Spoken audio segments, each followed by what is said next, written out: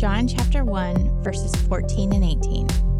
And the Word became flesh and dwelt among us, and we have seen his glory, glory as of the only Son from the Father, full of grace and truth.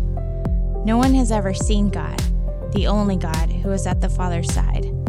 He has made him known. Welcome to the Bridgeway Christian Church Daily Advent Devotional for Monday, November 28th.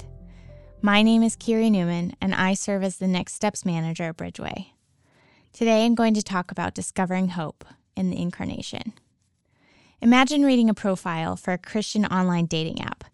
The profile for the match you found sounds amazing. They are a professed follower of Jesus, have a wonderful personality, enjoy a lot of things you're interested in, and are actively involved at their church. Seeing all those things tells you that they are an awesome person and might make an excellent life partner. But we all know that knowing about someone isn't the same as truly getting to know someone. There are some things we learn while sharing a meal, engaging in deep conversation, going on trips together, and serving alongside one another that are completely different than when we just read about them.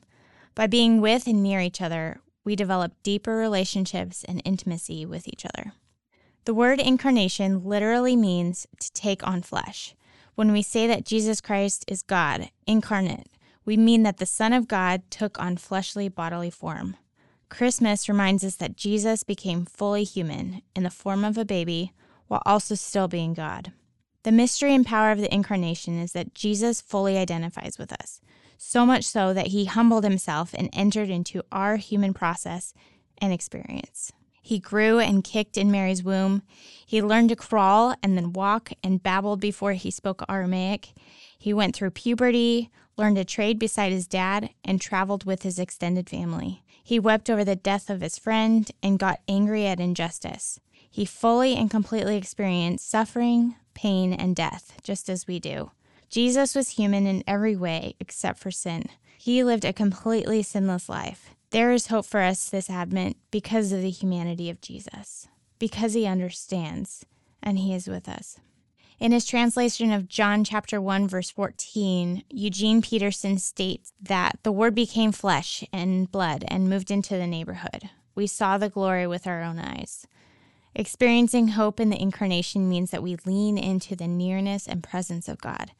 We choose to be aware of the fact that Jesus is as near as your neighbor living next door.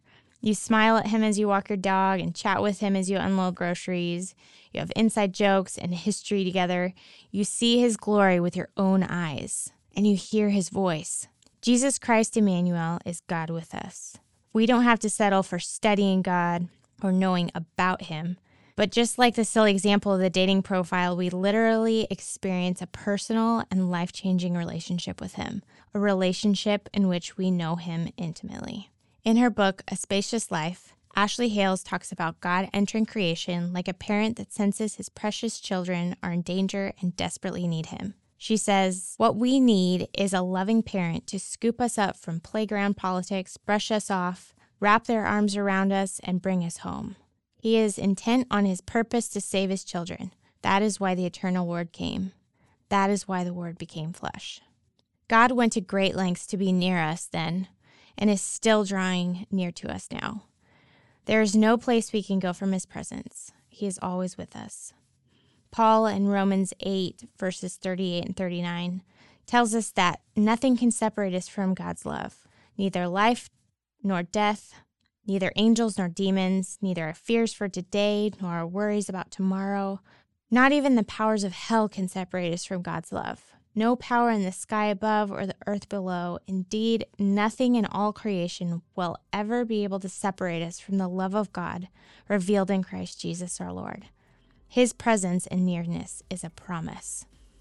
We have hope in the Incarnation because he knows what we're going through. He understands and relates to our experiences. He feels our joy and our pain.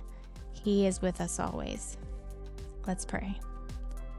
Jesus, thank you for coming down to our level and putting yourself in our human shoes. Thank you that you understand and that you empathize with us. Thank you that we are never alone, that you are with us always. Help us to remember this powerful truth this Christmas season. We love you, Jesus. Amen.